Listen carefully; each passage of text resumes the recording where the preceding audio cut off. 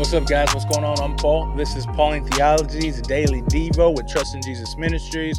We're back and we're speaking about the promises of God and then the sign of those promises, the sign of that covenant that God has given to man, or to Abram specifically, or Abraham actually, to testify to the goodness of God in his life.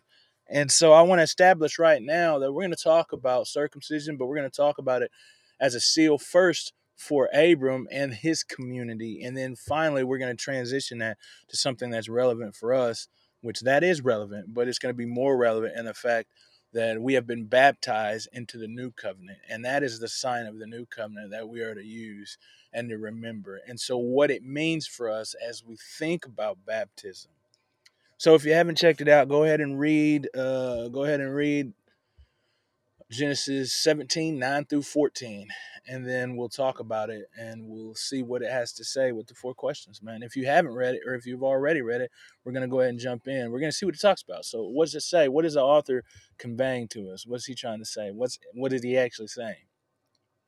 Well, it says that he says this, that God spoke to Abram, man, and he says, man, I'm making a covenant with you. It's like, and I'm establishing a covenant to you, and you are to keep this covenant. You and your family after you, everybody is supposed to keep this covenant. And he says, and this will be the sign of the covenant. He says that you're going to circumcise uh, everybody in the house that is a male, whether it be born to you, your child, whether it be born in your house, whether it be born to a foreigner in your house, whether it be a slave. Everybody, every child, every male child in the house will be circumcised, and they will be under the covenant. And this will be for, and he repeats this. He says, this is not just for you. This is for you, your sons, your generations after you. It is for everybody, because it is an everlasting covenant. Stressing the importance of the covenant for not only Abram, but for the people that are in this house now, it's the people that will be in the future. Just the impact that God is going to make on his life will not just last in the era of Abram or Abraham. It will last forever. A covenant that will be forever. And then after that, he talks about uh, if a person doesn't take upon that. He says that, and if there's a person that doesn't get circumcised, he says that person will be cut off from the covenant, for they have broken the covenant. It's a play on words in a way, and it says those who have not been cut will be cut off. It says that's important. And one thing that's even more important is, how is a baby 8 days old supposed to do this to themselves? And so this is not just a thing that and that they are supposed to do on their own, but this is a family centered thing that the male, the father is responsible for training up his child to understand and know this covenant.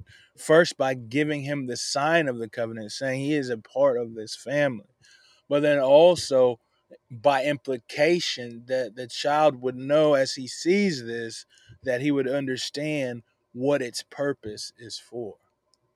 So this is just not only something that is done for the purpose of the male adult, but is also done for the purpose of the child to be trained up and known, because this is a family. So what does this say about God? First, I think foremost, it says that God cares and protects families. You see, what is that child and what can he do? Save for the fact that God bless him and grow him and help him to be who he's supposed to be. And then also just the priority that God places upon the family, the father specifically, as to have this done to his child. That this is like an onus, it's saying that you are responsible for the seed that I've brought to you, to train them up in the way of the covenant, that I might be their God. We read that last time. He says, because he is going to be their God. And then what is this? say about man?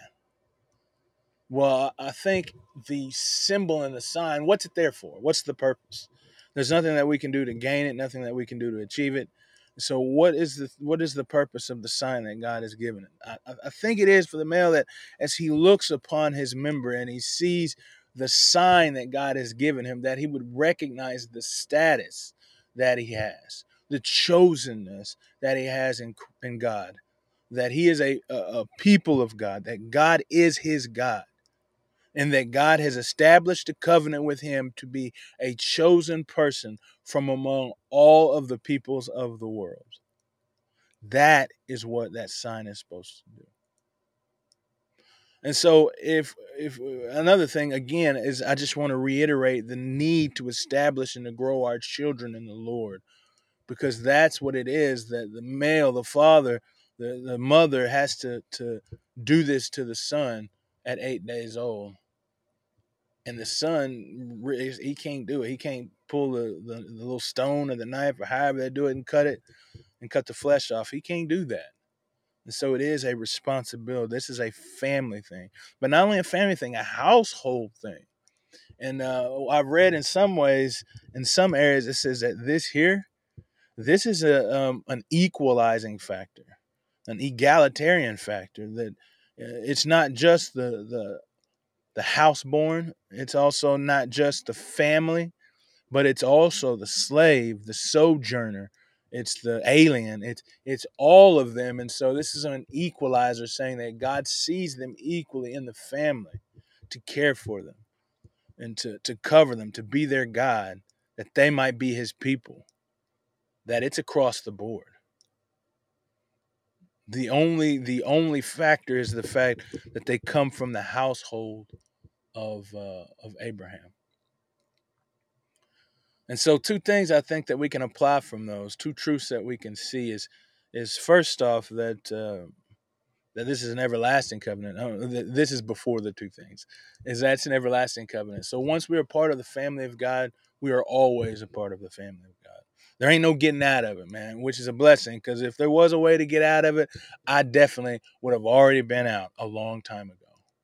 But there's not. God is greater than that. But what it does tell me is, first off, one is that when we come into the family of God, is that we are egalitarian, that we all have equal status before the throne of God, because he cares for us. There's nothing that we could do or achieve that can make us greater than anyone else in this family. It's like it's a gift that God has given us. It's not by works. And we talked about it in Ephesians.